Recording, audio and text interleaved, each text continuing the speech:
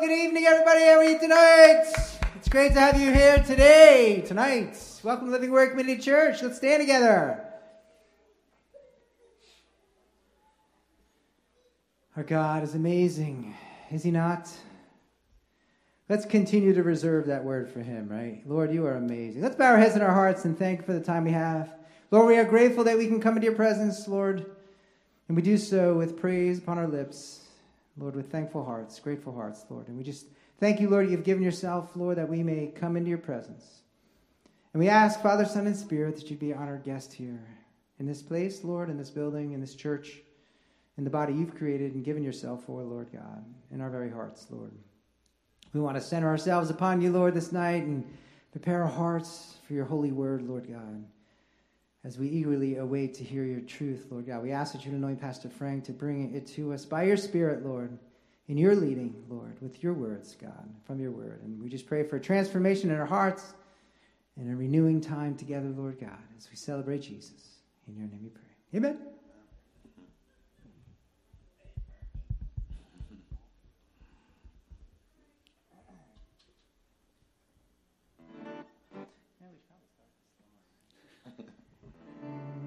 I will sing of the mercies of the Lord forever. I will sing. I will sing. Let's sing that together. I will sing. I will sing of the mercies of the Lord forever. I will sing of the mercies of the Lord. Let's do that again.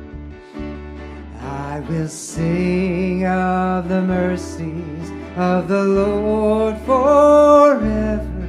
I will sing. I will sing. I will sing. I will sing of the mercies of the Lord forever.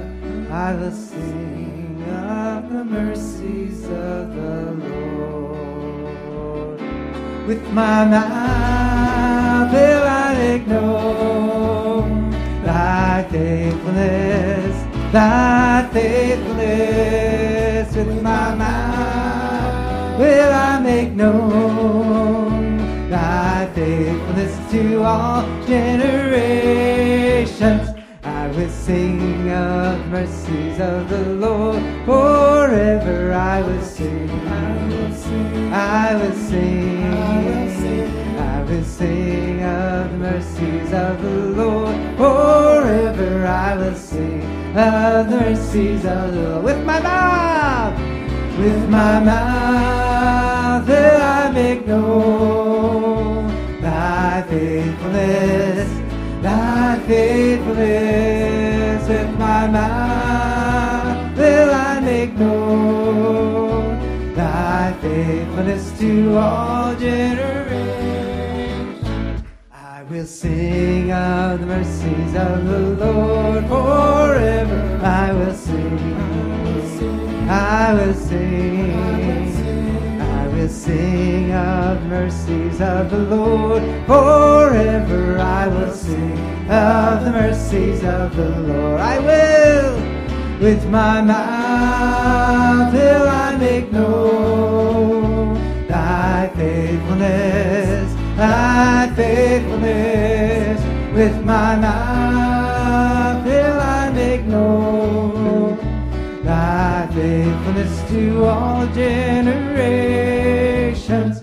I will sing of the mercies of the Lord forever. I will sing. I will sing. I will sing. I will sing of the mercies of the Lord forever. I will sing of the mercies of the Lord. One more time. I will sing of the mercies of the. Yes, I will. I will sing of the mercies of the Lord.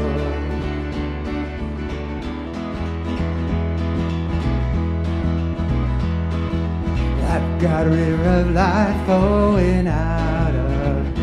Let's get clapping together here. Ah, much better. I've got a river of life flowing out of me. makes the lame to walk and the blind to see. Opens prison doors, sets the captive free. I've got a river of life flowing out of me. Bring up a well within my soul. Bring up a well and make me whole. Spring up a well and give to me that life abundant. Sing it out. I've got a river. I've got a river of life flowing out of me. Makes the lame to walk and the blind to see. Opens prison doors, sets the captives free. I've got a river of life flowing out of me. Spring up a well in my soul. Spring up a well. Oh, spring up a well and give to me that life abundantly. One more time, I got a river. I got a river of life flowing out of me. Makes the lame to walk and the blind to see. Opens prison doors, sets the captives free. I've got a river of life flowing out of me. Spring up a well in my soul. Spring up a well and make me whole. Spring up a well and give to me that life abundantly. That life abundantly. That life abundantly. Amen. That's what he's promised us, right? His indwelling Holy Spirit springs up a well of life within us. Amen.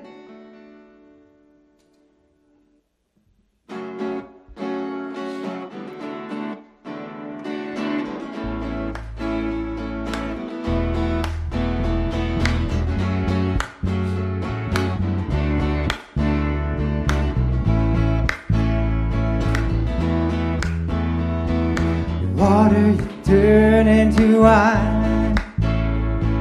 You open the eyes of the blind. There's no one like you. None like you. Into the darkness you shine. Out of the ashes we rise. There's no one like you. None like you. 'Cause our God is greater. Our God is stronger. God, you are higher than any other. Our God is healer, awesome in power. Our God, our God.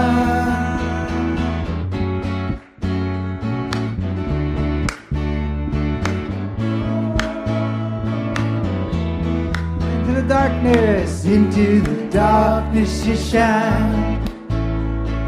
Out of the ashes we rise.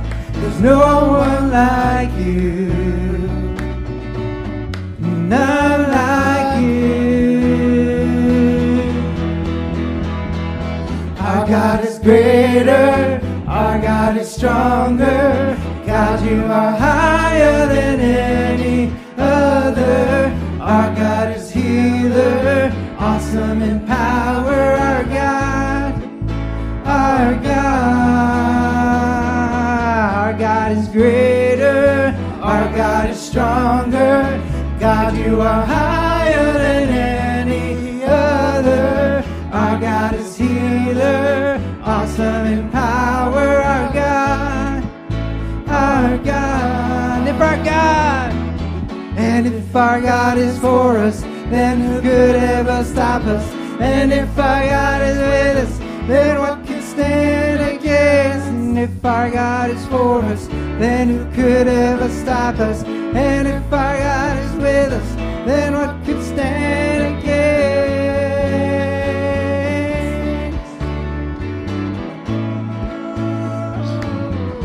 What could stand against?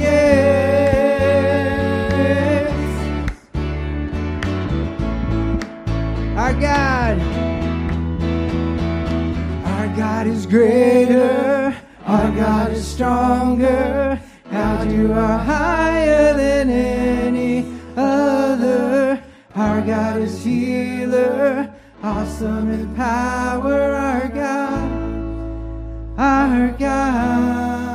If our God, and if our God is for us, then who could ever stop us? And if our God is with us, then what could stand against? And if our God is for us, then who could ever stop us? And if our God is with us, then what could stand against?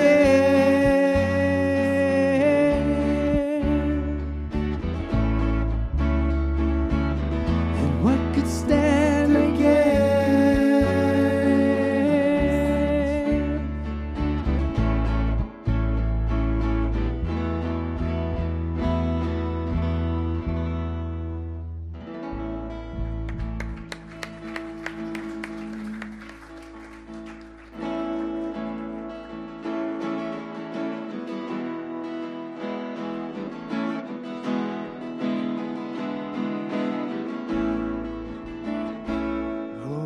Beautiful for spacious skies, for amber waves of grain, for purple mountains, majesty above the fruited plain.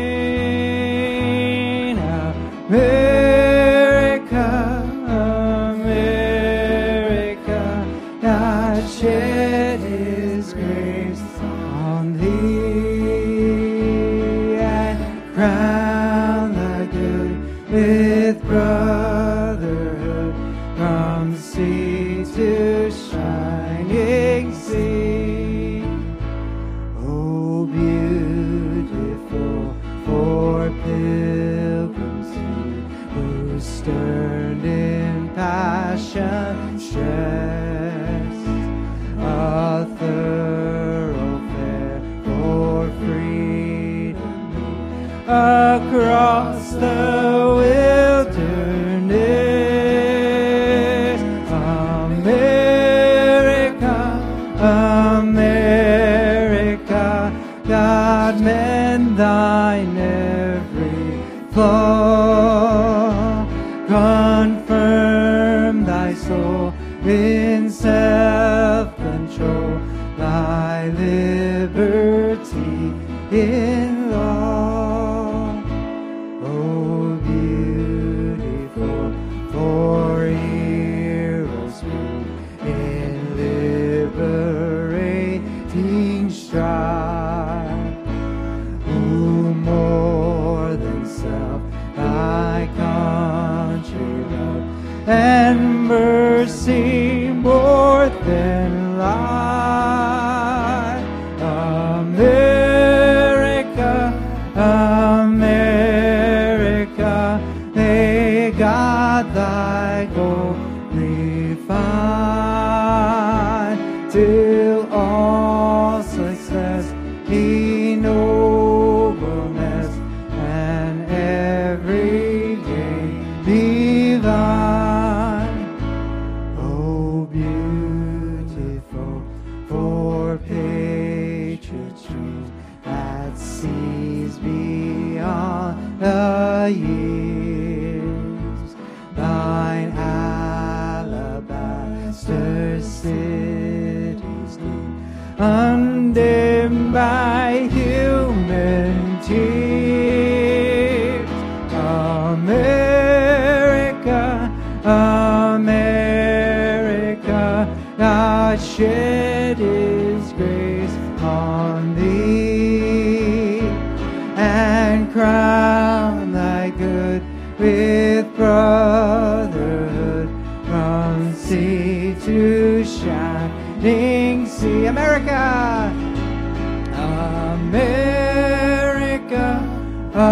America, God shed His grace on thee, and crown thy good with brotherhood from sea to shining sea.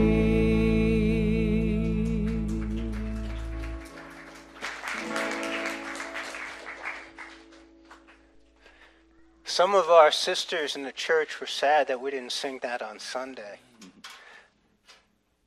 Oh, 4th of July was yesterday. So. Let me ask you this, though. Have you lost? We're always very patriotic, you and I, at the leading of the church, with some of the things that have been going on in our country. Has some of that fizzled out a little? It's heavier, for sure. Yeah, me too. I'm wearing red without a flag, but normally I wear a flag. Me too. Yeah, it's hard. Maybe next year we need to, the 4th will be on a Wednesday. We have a Tuesday night of worship and just praying for our country. That prayer that we just sang is a great prayer to be praying for this country, because this country needs healing. Anna came to me and she said to me, she was sad that we didn't sing that song. You're an immigrant, right? No. You were born here? No. No, where were you born? Yeah. Oh, okay, right, okay. Sorry to all the Puerto Ricans, I apologize. You know, I want to say this, I want to pray, but you listen to our Presidente, you listen to his cabinet, you listen to the pundits on CNN and MSNBC, and America's a bad place. Can I just ask you then, why are there people flocking over our borders to come here if it's such a terrible, horrible, bad place? Right? It just makes no sense. Because it's still the greatest country in the world. And it's still, although there's some real sad things happening here, it's still the freest country in the world. How would you like to be living in North Korea or China? Huh? Father, in Jesus' name, we just humble our hearts before you on this night, Lord God, and we pray for the healing of our land. Lord, I lift up prayers every day to you, and I cry out to you every morning, Lord God, that you would bring a revival to this country, that you would bring repentance to this country, Lord, and that you would bring renewal to this country, that people would turn away from their sins and turn to the living God, and they would begin, Lord God, to seek to do things according to his will, and not according to theirs or the devil's. I pray, Lord God, for this prayer just to be lifted up with all my brothers and sisters here tonight, and to be lifted up every day. Let us cry out to you day and night, Lord God, because, Lord God, maybe it won't affect us. I don't know how many more years I have on this planet, Lord God, but my children and my grandchildren, and maybe my great-grandchildren, Lord God, if things don't change, they may be living in a place, Lord God, that is very difficult and painful, a place where there is no freedom. So I'm lifting up this prayer tonight with my brothers and sisters in Christ and just crying out to you in the name of Jesus. Amen. God bless you all. You can be seated, kids. You can go.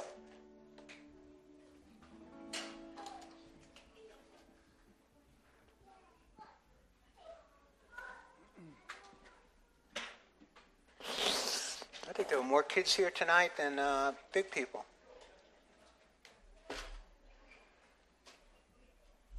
So I'm going to talk to you tonight about the contest. You realize in the Bible there was a contest? That God ran a contest.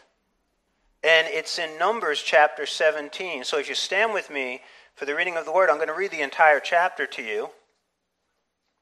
So the word of the Lord here says, "And the Lord spoke to Moses, saying, Speak to the children of Israel, and get from them a rod from each father's house, all their leaders according to their father's house, 12 rods. Write each man's name on his rod, and you shall write Aaron's name on the rod of Levi. And there shall be one rod for the head of each father's house. Then you shall place them in the tabernacle of meeting before the testimony where I meet with you. And it shall be that the rod of the man whom I choose will blossom. Thus I will rid myself of the complaints of the children of Israel which they make against you."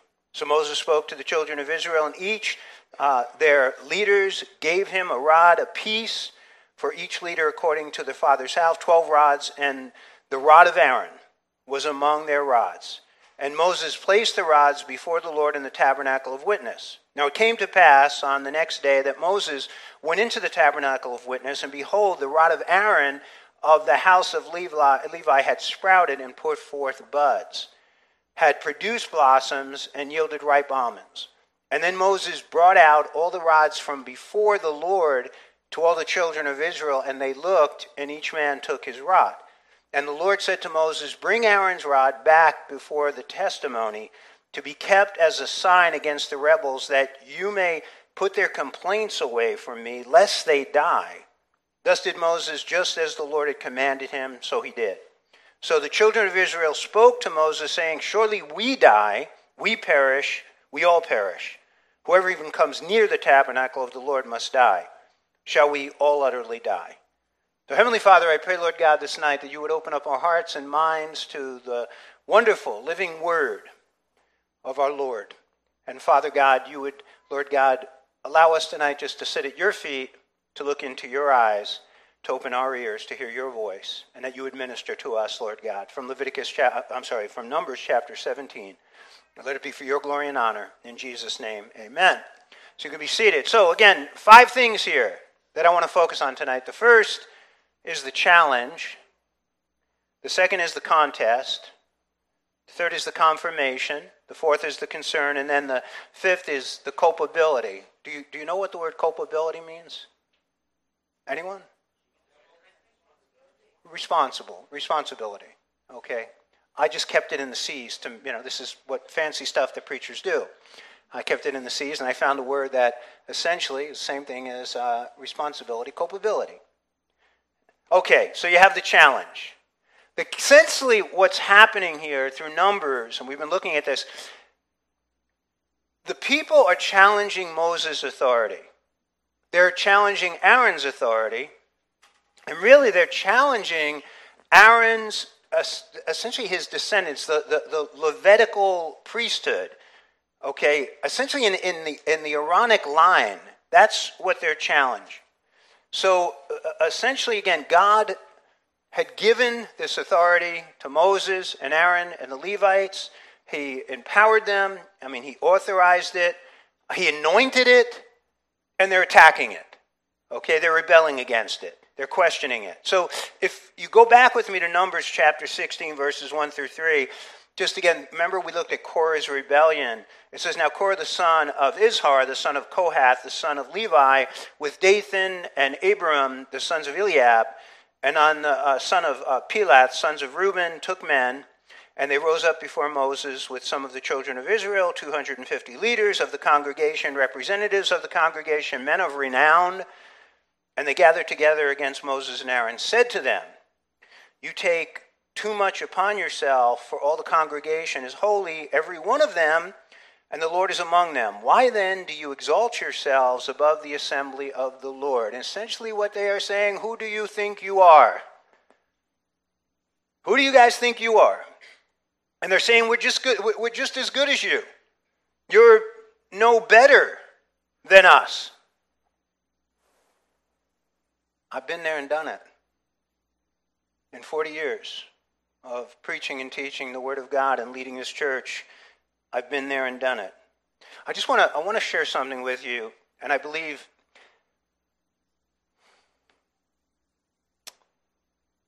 I'm doing, and I have been doing what God has called me to do, which is to lead and to preach and to teach. Now, there are men who were raised in the church. Pastor Lou was raised in the church. I was not.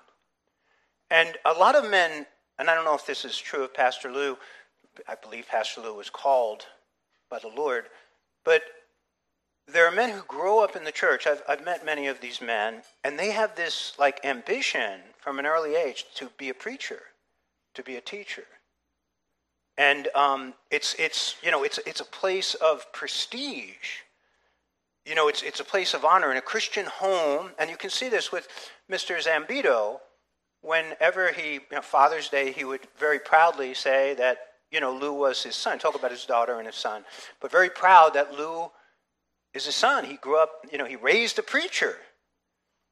That wasn't my experience. I never considered, ever, not one inkling or thought ever entered my mind of doing what I'm doing here tonight. I never thought about it. I never considered it for one moment. It never entered my mind. I had other goals, I had other dreams, and I had other interests. And God came into my life. And he saved me. And he gave me a calling to preach and teach the word. I want to say this. I want to relate this to the apostles, and in no way am I saying I am an apostle. Nor am I a prophet, nor am I even a minor prophet. But when Jesus called the apostles, when he called Matthew's there, and he's a businessman. He's a tax collector. And he's got an agenda. I don't think he was ever for a moment thinking that, hey, you know what, the Messiah is going to come along, I'm going to give up my tax collecting business, and I'm going to go and follow the Messiah. Same thing goes for the apostle, the fishermen. For the Zebedees, right, for Peter, what are they doing? They're fishing. They're caught up with their fishing business. They're trying to, make ends meet. They're trying to run a business. They're fixing their nets. Jesus suddenly comes along, and they just drop their nets, and they go and they follow him. But it wasn't something that was in their hearts. It wasn't an ambition. It wasn't a goal. It wasn't an objective. It was a calling. This is what God has called me to. And again, I've been doing it for 40 years. So every once in a while, and this doesn't happen. In fact, let me tell you, in these last years, it really doesn't happen. But there were times, especially in my younger years, where someone would come along and they would challenge my position. Like, who do you think you are? Do you think you're better than us?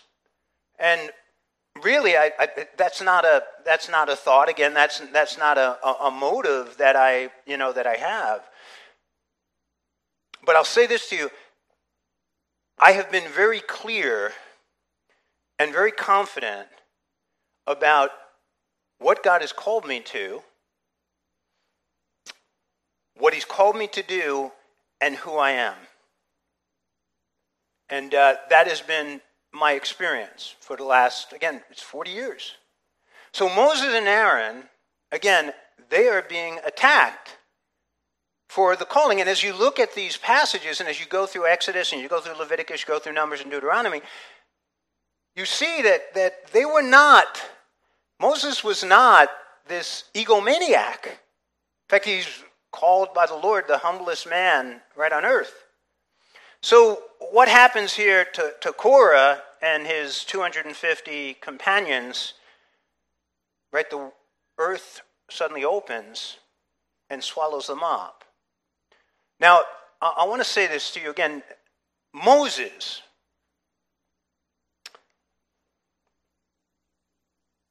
as a baby, the Word of God says he was very special. Stephen says that in his sermon in Acts chapter 7. Moses, God called him from the burning bush. Moses, whom God talked to face. Moses, who God gave the 10 Commandments to. Moses, the lawgiver. Moses, who wrote the Torah, right? The first 5 books in our Bible. Moses, who was God's instrument in liberating the Israelites from Egypt. Moses, who God used to part the Red Sea. Moses, who led the people to the Promised Land. Moses, who interceded time after time again, saving the Israelites from the very wrath of God. Now, if you got any sense, you don't mess with Moses, right?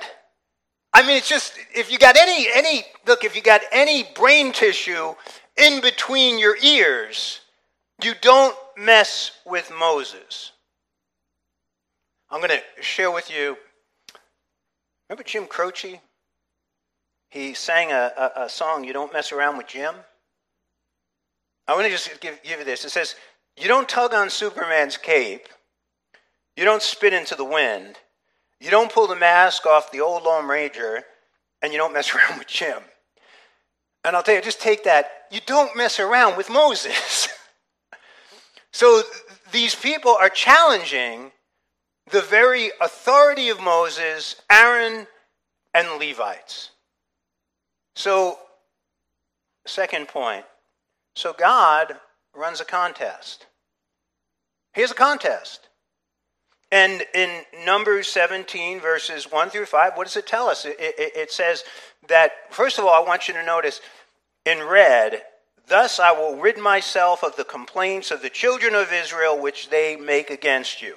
God is here. God wants to get rid of all the complainers. He wants to shut them up. He's tired of hearing their whining. He's tired of hearing their complaining. He's tired of hearing their murmuring. And he's tired of hearing their rebellion. So he wants to put an end to this. His patience, God's patience is running thin. It's running thin.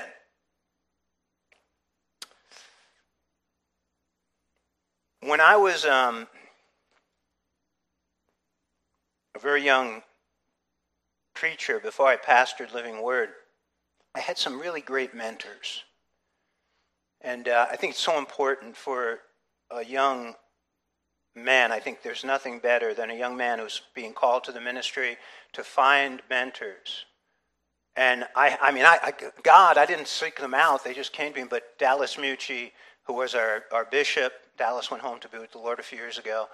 He planted over 100 churches and then planted churches in Pakistan. And then we had Scotty, Reverend Scott, started over 40 churches. Kenny Jones was a missionary who literally pioneered Paraguay down in South America. Just a great man. And then my pastor, Charlie Rizzo. These are great leaders. And they basically had said to me, you're gonna have people, as you build the church, you're gonna have people who basically are going to complain. They're going to whine, and you're going to meet people who are, rebellious. And I'm grateful for the lessons that they gave here. So, again, God has a contest here. And what he says is you take 12 staffs from each of the leaders of the 12 tribes, and what you're going to do is you're going to put them in the tabernacle, and the one that blossoms, that's the tribe that I've chosen. That's the leadership that I've chosen, and that's Moses and Aaron, and that would be the Levites. I didn't have a staff. I didn't have a staff that was going to bud. Okay? And, just how do you deal? How do you deal when you're, hey, we're going to start a church. And there were people immediately, they disagreed. We had a nice Bible study. Boy, starting a church is a big deal. And, I want to build a church. And they discussed. So we started the church in the home. And it was, we need a building. We need to get out of here. We had like 35 people coming on a Friday night, sitting up and down the staircase, all over the house, in the kitchen. We had this tiny little house. And so we need to get a building. And there were people who objected to that. Like, we're just really comfortable here in this nice little place. And then we went to the movie theater over in Bergenfield, above the movie theater, and it was a gymnastics studio. And we would rent it on Sundays and break down the parallel bars and the uneven parallel bars, and we would turn it into a church, and we had altars, and we had chairs, and we had a little Sunday school room. But we outgrew that real quick. And I said, we need to get out of here. We need to get another building. So we came here. We were upstairs. We rented it. And again, along the way, there wasn't a lot of people, but there were always a few murmurs. And when people murmur, it's contagious. It's a disease. It's a cancer that metastasizes and spreads through the church, the murmurers. And so there's always those few people there who are murmuring. And then the next step was, we need a building. We need to buy a building. And we bought it. But again, there were still people resisting. And again, as the Holy Spirit is leading, the Holy Spirit is leading a team. And Len Savino, Lenny was in, he was part of that team. Sue was, part of that, that leadership team. And where seeking what the Lord would do. But again, there's this murmur. So how do you deal with that? How do you deal with that? And I just want to give you two things here, because if you're in ministry, you're building your ministry, whatever it is that what you're doing here at Living Word Community Church. You could be a Sunday school teacher, you could be, a nursery worker, you could be leading nursery, you could be worship, be on the worship team and the worship leader, sound, TV, all the different things that we do here. So what do you do when they murmur and they complain? Carol, you ever deal with that? Never, right? Okay, here's a great word for all of you, not just for those of you who are leading a ministry. This was a great word. This was given to me by Pastor Rizzo, my pastor. Hebrews chapter 12:2. It says, looking unto Jesus, the author and finisher of our faith, who for the joy that was set before him endured the cross, despising the shame, and is set down at the right hand of the throne of God. I'll give you another translation. Fixing your eyes on Jesus. Get your eyes off of the distractions, because these people, the devil is using them to distract you. And as long as you start looking around at these people, what's going to happen is you're going to get distracted, then you're going to get discouraged, and then you're going to get depressed. And that's exactly what the enemy wants to do. So just by fixing your eyes on Jesus, stay focused on him. Another great word that was given me. It's about Nehemiah. So Nehemiah is building the wall, and there's these three characters, right? Sanballat, Geshem. I forget the name of the third. Sanballat, Geshem, and Tobias. And they're constantly, they're trying to get Nehemiah to get distracted. They want to get him down from the wall. So they're trying, hey, you need to come down and have dinner with us. They wanted to kill him. And Nehemiah says in Nehemiah 6:3, so I sent messengers to them saying, I am doing a great work so that I cannot come down. Why should the work cease while I leave it and go down to you? Stay focused on the work that God has given you. God had us building a church. Stay focused on building the church. Not on the murmuring, not on the complainers, right? Just stay focused. Stay focused on Jesus and stay focused on the goal that God has given you. Because again, the distractions will come, the distractors, the disturbers, and the enemy will bring Korahs into your life. Because he don't want you doing the work of God. And he didn't want us doing the work of God. And he still doesn't want us doing the work of God. So, again, God didn't give me a staff that would bud. He gave me some really good words. God says, hey, every one of you, bring a staff from the 12 tribes of Israel, and the one that blossoms and buds, that's the tribe that I've chosen. Okay, number 3, the confirmation. So in verses 6 through 9, let me read this to you. So Moses spoke to the children of Israel, and each of their leaders gave him a rod apiece, for each leader according to their father's house. 12 rods, and the rod of Aaron was among their rods. And Moses placed the rods before the Lord in the tabernacle of witness. Now it came to pass on the next day that Moses went into the tabernacle of witness, and behold, the rod of Aaron of the house of Levi had sprouted and put forth buds, and had produced blossoms and yielded ripe almonds. And Moses brought out all the rods from before the Lord to all the children of Israel, and they looked, and each man took his rod. This is God's confirmation. Who did he choose? He chose Moses. Moses was a Levite. He chose Aaron. He chose the Levites, okay, to be the priests. By the way, there's a lot of things that have happened that these people should have known that before. I mean, they're walking around in priestly garb.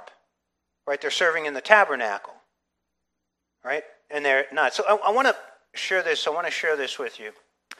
Confirmation.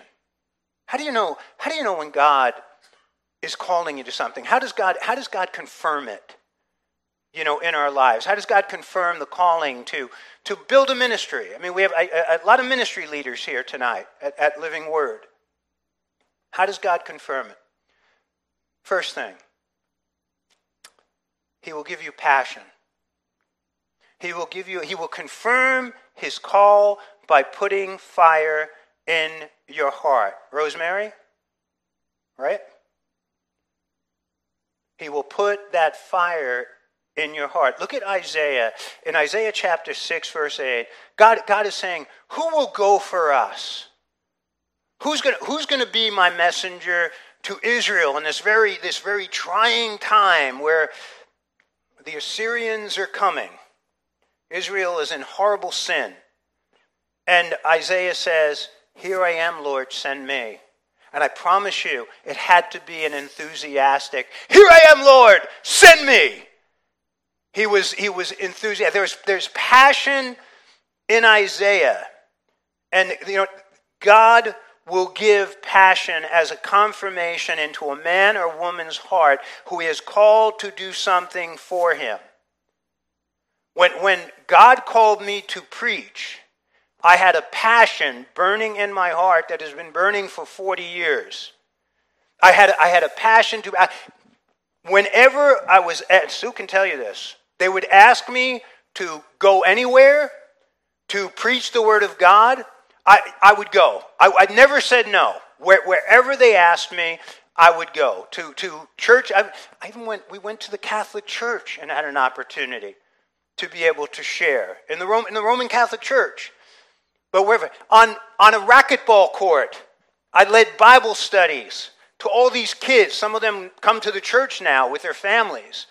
But I led Bible studies on the racquetball court. We had a Bible study in our home. We had a Bible study in another home. Right? It was just, there was a passion to preach and teach the Word. It was burning in me like a fire. Burning more so than anything that I had ever experienced before.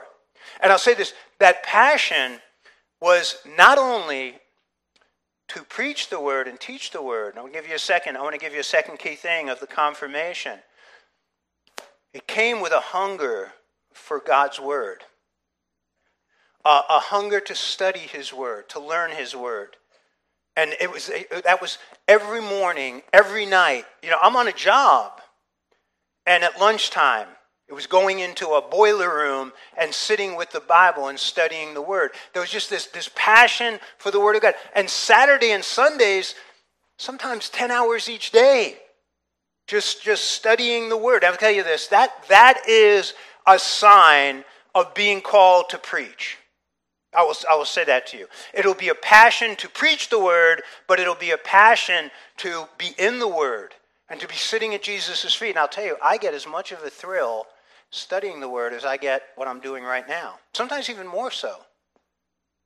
So there would be that confirmation. I'll give you another one. Matthew chapter 10, verse 5. It says, the 12 Jesus sent out after instructing them, right? Again,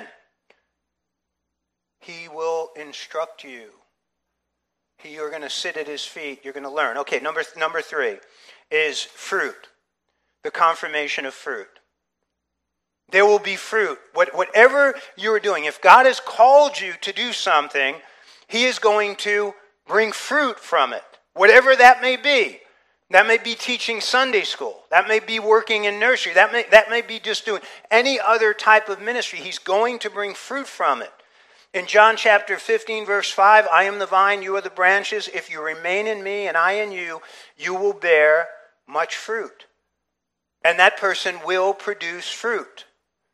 The fruit of winning souls, the fruit of making disciples. Okay, number 4.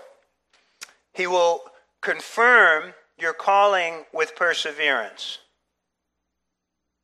In James chapter 1, verses 1 and 2, consider it pure joy, my brothers and sisters, whenever you face trials of many kinds, because you know that the testing of your faith produces perseverance. And let perseverance finish its work so that you may be mature and complete, not lacking anything. There will come the confirmation of perseverance, of endurance, because there will be tough times. There are going to come disappointments. There are going to come wounds. There's going to come frustration. But the person who is called, that confirmation, they're going to press on. They might feel like quitting, but they're going to press on. Right? They might feel like retreating, but they're going to press on. And that is a sign. That is a sign of a true calling. Another one, there will be the confirmation of leaders around them.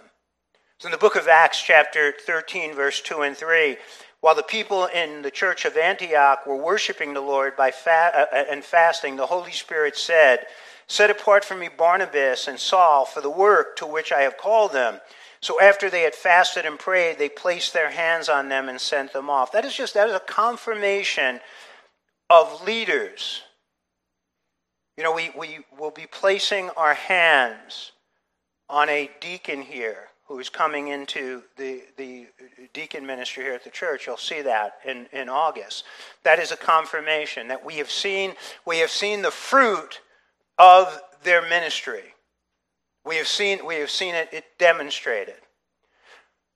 When I was ordained, 120 pastors placed their hands on me and prayed over me. And that was a confirmation of, again, the body of Christ. I was being confirmed by the Lord through the elders of the body of Christ. I'm going to give you one more, and that is, well done, good and faithful servant. The confirmation of God's voice speaking into your life. When you are doing God's work, He is going to confirm it. Right? In Matthew chapter 25-23, His Lord said to him, "Well done, good and faithful servant. You have been faithful over a few things. I will make you ruler over many things. Enter into the joy of your Lord." Many times after preaching somewhere, after doing a revival meeting, sometimes revival meetings Wednesday, Thursday, Friday, Saturday, 2 messages on Sunday, I'd be driving home from the city, driving home from New York State, and just the Lord, I would hear His still small voice just saying, "Well done." Sometimes, leaving here on a Sunday, just driving home in my car, and just hearing the Lord, just saying, "Well done, good and faithful servant." And that confirmation will come. So there is confirmation. Again, the confirmation of the budding staff of Aaron, again, that would be wonderful. But these are the ways that God confirms our calling and His choosing of us in our life. All right, number 4 is the concern. The concern, I'm just going to touch on this. The Israelites, right, they are freaking out. So verses 10 through 13, "And the Lord said to Moses, bring Aaron's rod back before the testimony to be kept as a sign against the rebels, that you may put their complaints away from me, lest they die. Thus did Moses, just as the Lord had commanded him. So he did. So the children of Israel spoke to Moses, saying, surely we die. We perish. We all perish. Whoever even comes near the tabernacle of the Lord must die. Shall we utterly die? I just want you to see that the budding of the staff served as a sign that points to what? To their sin, to their rebellion, right? To their murmuring. Let me just show you. Go to 1 Corinthians chapter 10, verse 6 through 12. 1 Corinthians 10 is a great commentary on what we're looking at here. And he says, now these things, or the Spirit says, now these things become our examples. The things that he was just talking about was the water from the rock, the parting of the Red Sea. So he says, these things are examples to the intent that we should not lust after evil things as they also lusted. So this is a message for the church. These things we should learn from. The budding staff of Aaron, learn from it. And do not become idolaters as some of them. as it is written, the people sat down to eat and drink and rose up to play. Nor let us commit sexual immorality, as some of them did, and in one day 23,000 fell. Nor let us tempt Christ, as some of them also tempted and were destroyed by serpents. Now watch, here it is, verse 10. Nor complain, as some of them also complained and were destroyed by the destroyer. That's what we're looking at here. That's chapter 16, that's chapter 17. And by the way, that goes on to chapter 21. Now, all these things happened to them as examples that they were written for admonition, upon whom the ends of the ages have come. Therefore, let him who thinks he stands take heed lest he fall. But those, again, the budding of Aaron's staff served as a warning. Where did God instruct Moses to put the staff? Right, in the ark. What else was in the ark? You have the Ten Commandments. What is it a reminder of? Their rebellion against the law. What is the jar of manna a reminder of? Their rebellion against God's provision, his food. And then what is the staff a reminder of? A rebellion against the authority that God had basically given to Moses, Aaron, and the Levites.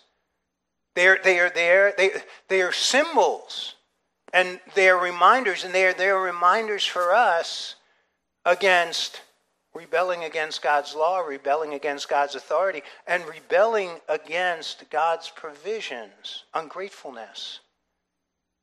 He says that he is going to deal with us when we are in that rebellion. So,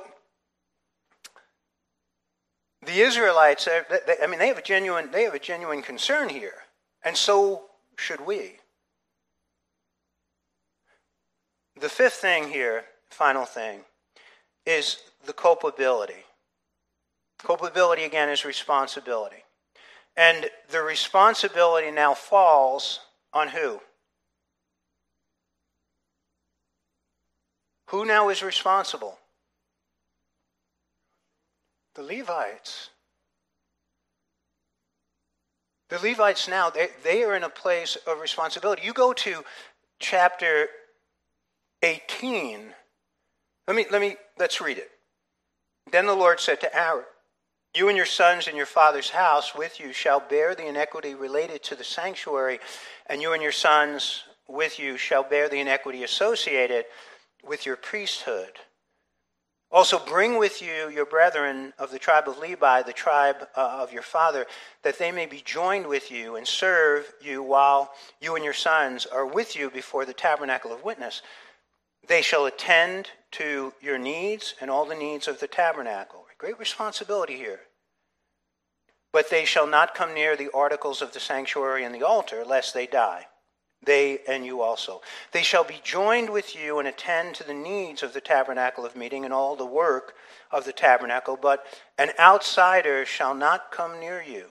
And you shall attend to the duties of the sanctuary and the duties of the altar, that you may be no more wrath on the children of Israel. Behold, I myself have taken your brethren, the Levites, from among the children of Israel.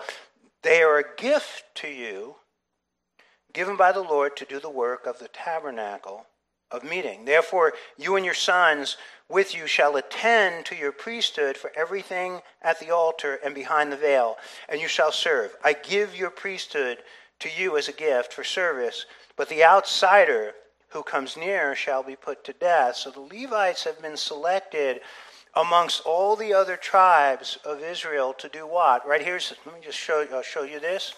There is the tabernacle. These are all the different tribes of Israel. Which tribe surrounded the tabernacle? Levites, right? And the Levites, right, they carried out the work. Now, only the Levites were the ones offering the sacrifices. Now, the other men of the other tribes could come in and they could bring a lamb, okay, or an ox, but it was only the Levites who would offer those sacrifices on the brazen altar. I want to say this to you. there were sometimes so many animals being sacrificed. You start to look at the Levitical priesthood. They were doing this very sacred thing, offering up the sacred, the sacred lamb or the sacred bull, the sacred goat. But they were butchers. They were butchering. And by the way, they were eating, they had the animals. They ate the animals. Their families did. But they were butchering these animals. And that blood was being poured on the brazen altar. But only they were there. Now, we go to the holy place. You have the candelabra. You have the table of showbread. You have the altar of incense. Who was allowed in there? Only the Levites. What did God say right here? We just read it. If somebody else walked in there from the tribe of Reuben, the tribe of Gad, or Asher, they were put to death. And God said, I'll strike them down. So you begin to see again this concept of culpability, responsibility. They had a tremendous responsibility of keeping the candelabra burning, keeping the table of showbread, right, the loaves there, and offering up the altar, the altar of incense. Now, you get to the Holy of Holies. Who went in there? High priest. When? Day of Atonement, once a year, right there in Hebrews, gives us a nice commentary on it. But into the second part of the high priest went alone once a year, not without blood, for which he offered for himself and for the people's sins committed in ignorance. He would go there, right there on the mercy seat, right below. You have the Ten Commandments, you have the Aaron's staff, and you have the jar of manna. Man's rebellion, holy God, mercy seat. Who is our mercy seat? The blood goes right there. Great responsibility. Culpability. You know what it tells? Jesus said in Luke chapter 12:48, but someone who does not know and then does something wrong will be punished only lightly. When someone has been given much, much will be required in return. And when someone has been entrusted with much, even more will be required. That is culpability. That is responsibility. You say, well, God chose the Levites, right? Aaron's staff budded. Wow, we won. It comes with great responsibility, with tremendous culpability. And you look at what James says in James 3:1, my brethren, not many of you become teachers, knowing that we shall receive a stricter judgment. Those of you who teach the word here, whatever Bible studies you're teaching, including children, you have a tremendous responsibility. God is going to hold you accountable, and your responsibility is greater. What I do here is much greater, and I will be held to a higher standard of accountability than what other people are doing. That's why, again, I see a lot of, I tell you how many people have come into this church through the years and said, I want to be a preacher. I mean, there have been so many of them. And I think a lot of them don't know what they're asking. They think that this is like, oh, well, this is just all, fun and games. The putting together of a message, the careful putting together of a message to make sure that you are right on point with God, because if you are not, He is going to deal with you. And He is going to heal, He is going to hold you accountable. Look, 1 Corinthians 5:10, we must all appear before the judgment seat of Christ, that each one may receive the things done in the body according to what he has done, whether good or bad. We are going to have to give an accounting. Every one of you is going to have to give an accounting. You're going to have to give an accounting of what you've done for Jesus since the day you accepted Him until to the day you die. So whatever day, I came to Jesus when I was 23 years old. I don't know the day that I'm going to die. He knows the day. And I am going to be held accountable for what I did with what He gave me during that course of time. And He will hold us accountable. And I'll tell you again, teachers will be held to a much greater standard. And for those who have been given more, the standard will be even greater. So here's my final word. You have Aaron's staff. A gracious sign. Let me say this to you. I always say, you can find Jesus in every book, in every chapter. Aaron's staff is a typology of Jesus. You know what it tells us? It tells us in Isaiah 53:2, like a tender shoot, like the root out of dry ground, was the Messiah.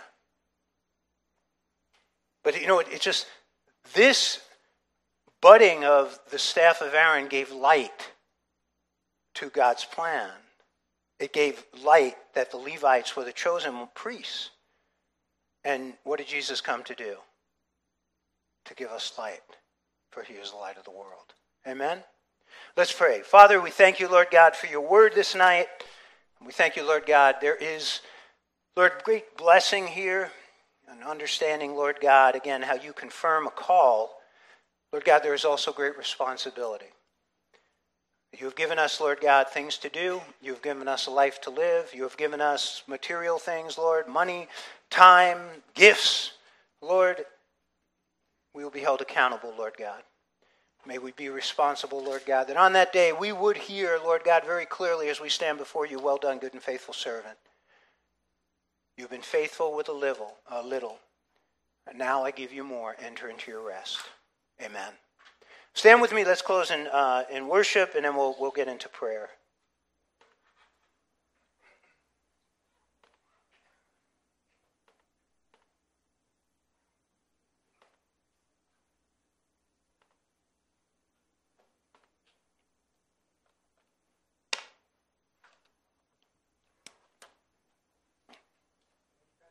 Thank you.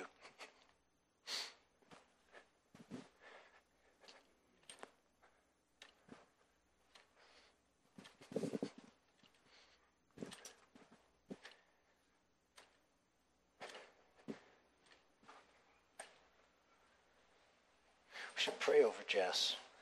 Put oil on her, anoint her.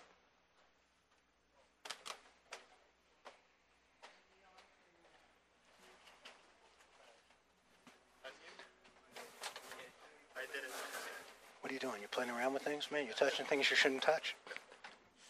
Right, can you tell him to turn his mic up, please?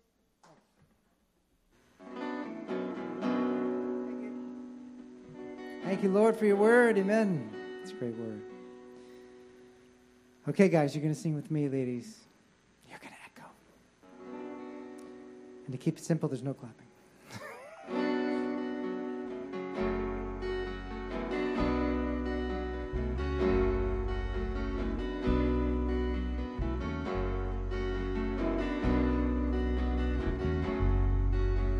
Sing hallelujah to the Lord.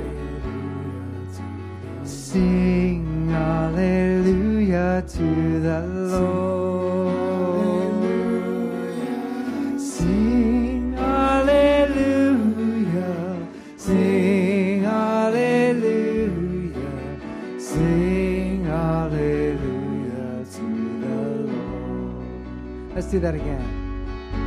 Sing hallelujah to the Lord. Sing hallelujah to the Lord. Sing hallelujah. Sing hallelujah. Sing hallelujah to the Lord. Mercy is flowing from his throne. Mercy is flowing from his throne. Mercy is flowing from his throne. Mercy is flowing. Mercy is flowing. Mercy is flowing from his throne. Holy of holies is his name. Holy of holies is his name. Holy of holies is his name. Holy of holies, holy of holies, holy of holies is his name. Jesus is risen from the grave. Jesus Jesus has risen from the grave. Jesus has risen from the grave. Jesus has risen. Jesus has risen. Jesus has risen from the grave. He's coming back to claim his own. He's coming back to claim his own. He's coming back to claim his. He's coming back. He's coming back. He's coming back. He's coming back to claim his own. Sing hallelujah. Sing hallelujah to the Lord. Sing hallelujah to the Lord. Sing hallelujah.